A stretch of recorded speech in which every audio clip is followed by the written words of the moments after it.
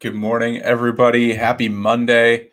Back with another video on a snowy, cold. I got my jacket on here in Nebraska. It is, I think, in the teens. We've got snow on the ground. I don't mind snow. I don't mind the cold, but in October, come on, man. But anyway, it's Monday. And if you're watching this, you're still laying in bed, you're watching this live, get out of bed.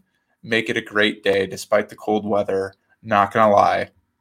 I wanted to curl back up and get back to bed as well, but I knew I needed to be persistent, which is today's word. I'm not sure that transition really worked out very well, but today's word is persistent and persistence. And I'm constantly reminded of this word, and from both in a positive way and in a negative way. The definition is continuing firmly or obstinately in a course of action in spite of difficulty or opposition. So on a more lighter note with this word, my kids, and if you have got kids, they are probably extremely persistent. Throughout the weekend, I was constantly being asked, can I have more milky? Milky, which is milk. And that's from the two babies in our house constantly asking me that.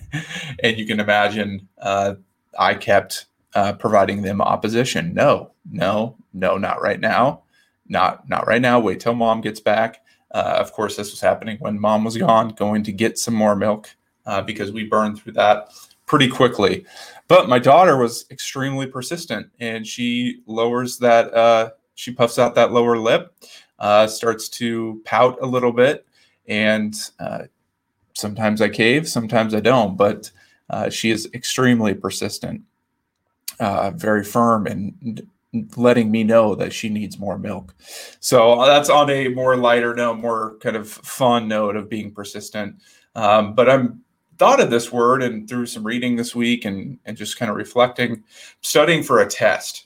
And I'll tell you guys more about this later. Hopefully I pass this test. I hate taking tests. Everybody knows, I've said this publicly. I've got an 18 on my ACT, not once, but twice. Just hate taking tests. I hate multiple choice, all those things that happen in a test I do not like.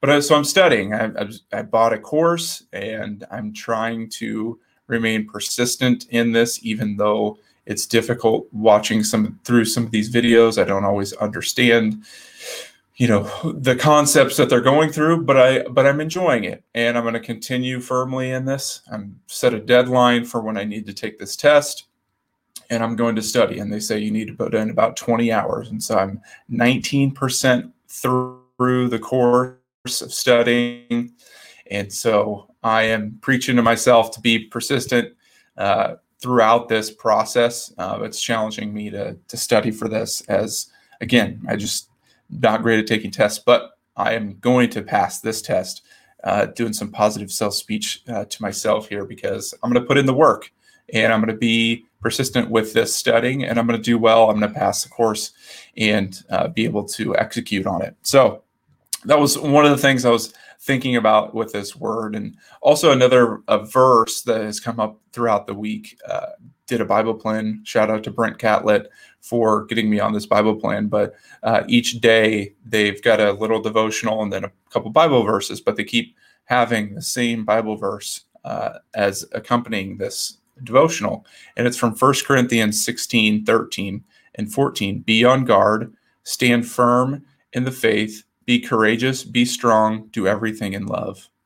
Be on guard, stand firm in the faith, be courageous, be strong, do everything in love. And I just thought of Christians in that day when Paul was writing this to the Corinthians, that they had to be really persistent because they were probably going through a lot of difficulty, a lot of opposition to their faith. And he was encouraging them to be on guard, to stand firm in their faith, be courageous, be strong, and ultimately do everything in love. And everything will hopefully take care of themselves. But they had to be extremely persistent. I can't even imagine, what they were having to go through. And I think now us as Christians in the modern day in 2020 are having to stand up for our own faith, being courageous, being strong, and doing it in love. And I think that verse 14 is probably the most important part, because we can be courageous, be strong, and come off in a certain way that is not in love. And I just want to I'm encouraging myself to do that, as there's a lot of this going on with what's happening in our country. We've got the election coming up, a lot of people disagreeing, but hopefully we can come together and do everything in love ultimately. And that's what will make the difference.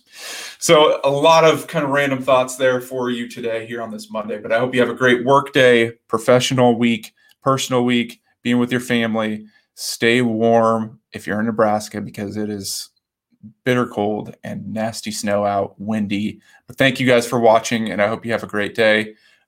Remember, positivity always wins. And I don't know what this is back here, but that is from my son, Brock. I'll give him a shout out on the artwork there. So see you guys. Have a great day.